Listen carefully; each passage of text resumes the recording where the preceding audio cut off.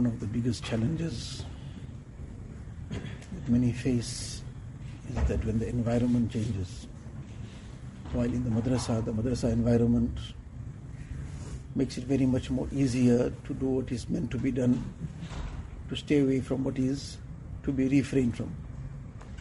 When the environment changes, person is no more in the fortress of the madrasa, then the attacks of shaitan and nafs seem to get very, very severe, and many a person then finds himself in a situation which we claim that has become overwhelming, which we couldn't protect ourselves from.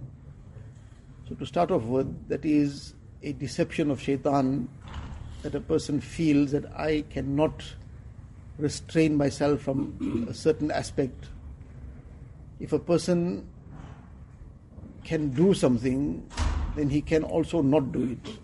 This is a accepted principle, that if a person can do something, then he can also not do it. If a person cannot do something, then he won't be able to do either way. A person is blind, so he can't see. So he cannot see, you cannot ask him to see. But if he is able to see, you can ask him not to look. Then he can close his eyes. So if a person is able to do something, he is able to refrain from it as well. That is nevertheless a deception of shaitan, that a person feels I am unable to do this. Then if a person thinks about it, what he thought he was unable to refrain from, unable to restrain himself from, at that moment, if his ustad, his sheikh, some senior, his parent was there at that moment, would he be able to refrain from it or not? Then suddenly he is able to refrain from it, which shows that he is able to refrain. But he is able to refrain from the fear of some ustad, some parent, some elder, senior. So the fear of Allah Ta'ala hasn't come in the heart, and the consciousness of Allah Ta'ala hasn't come in the heart to the extent that it should be there, as a result of which, when he believes in his mind, or he forgets rather, the other way around, that somebody is watching. He forgets he is being watched, and Allah Ta'ala is aware, so now he then does what he wants to do. But had he been as conscious of the fact that when some person is there, that more than that person, Allah Ta'ala is aware. That person might be standing right there, and he might be still in a daze, he doesn't know what's going on around him. But Allah Ta'ala is forever aware of everything a person is doing. So that consciousnness hasn't built up to the point that it should be, as a result of which a person now then thinks, now I'm alone. He looks behind his shoulder, he doesn't see anybody. So he feels, well, now I can go about it, whatever I want to do. So the thing that we have to ponder about is that we have the ability to do what we are supposed to do. We have the ability to refrain from what we are supposed to refrain from. The consciousness of Allah Ta'ala has to be developed. One of the very practical and easy ways to overcome these situations, where nafs and shaitan become very strong against a person, and this is the bottom line, that there is no shortcut to get to the destination. A person is going to have to make the mujahada that is necessary. He's going to have to undertake the steps that are necessary. A person feels that I must reach the destination, but I must not go through all the procedures.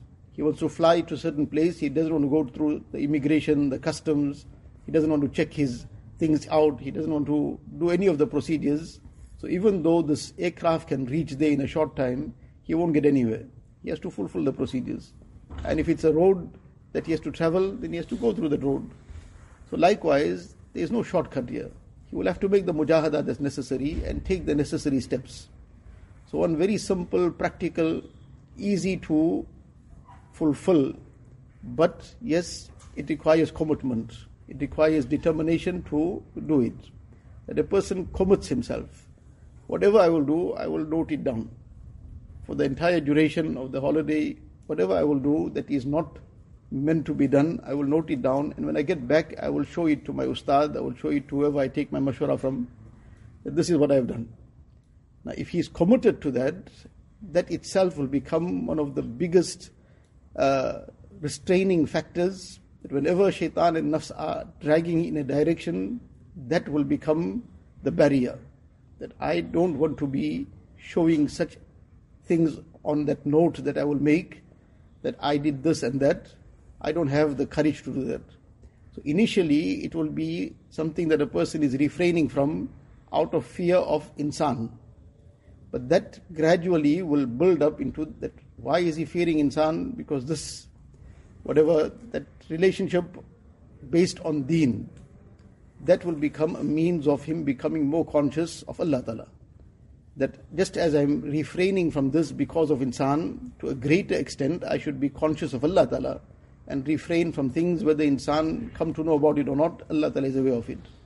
If a person commits himself to that I will keep a notebook in my pocket, anything that comes out of line I'm going to write it down and I'm then going to show it. So if that is something he commits himself to, inshallah that will become a very big barrier between him and sin.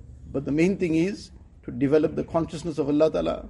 Allah Ta'ala is aware, Allah Ta'ala is all-knowing, all-seeing, and He has greater power than all the makhluk put together.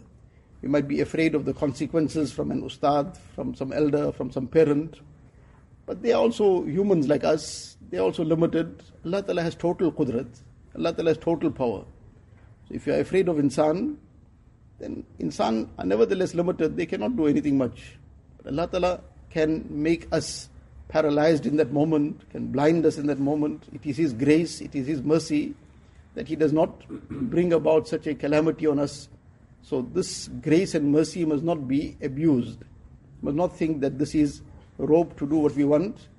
Rather, this is something to be appreciated and to make an effort to keep ourselves in the obedience of Allah Ta'ala. Allah Ta'ala gives.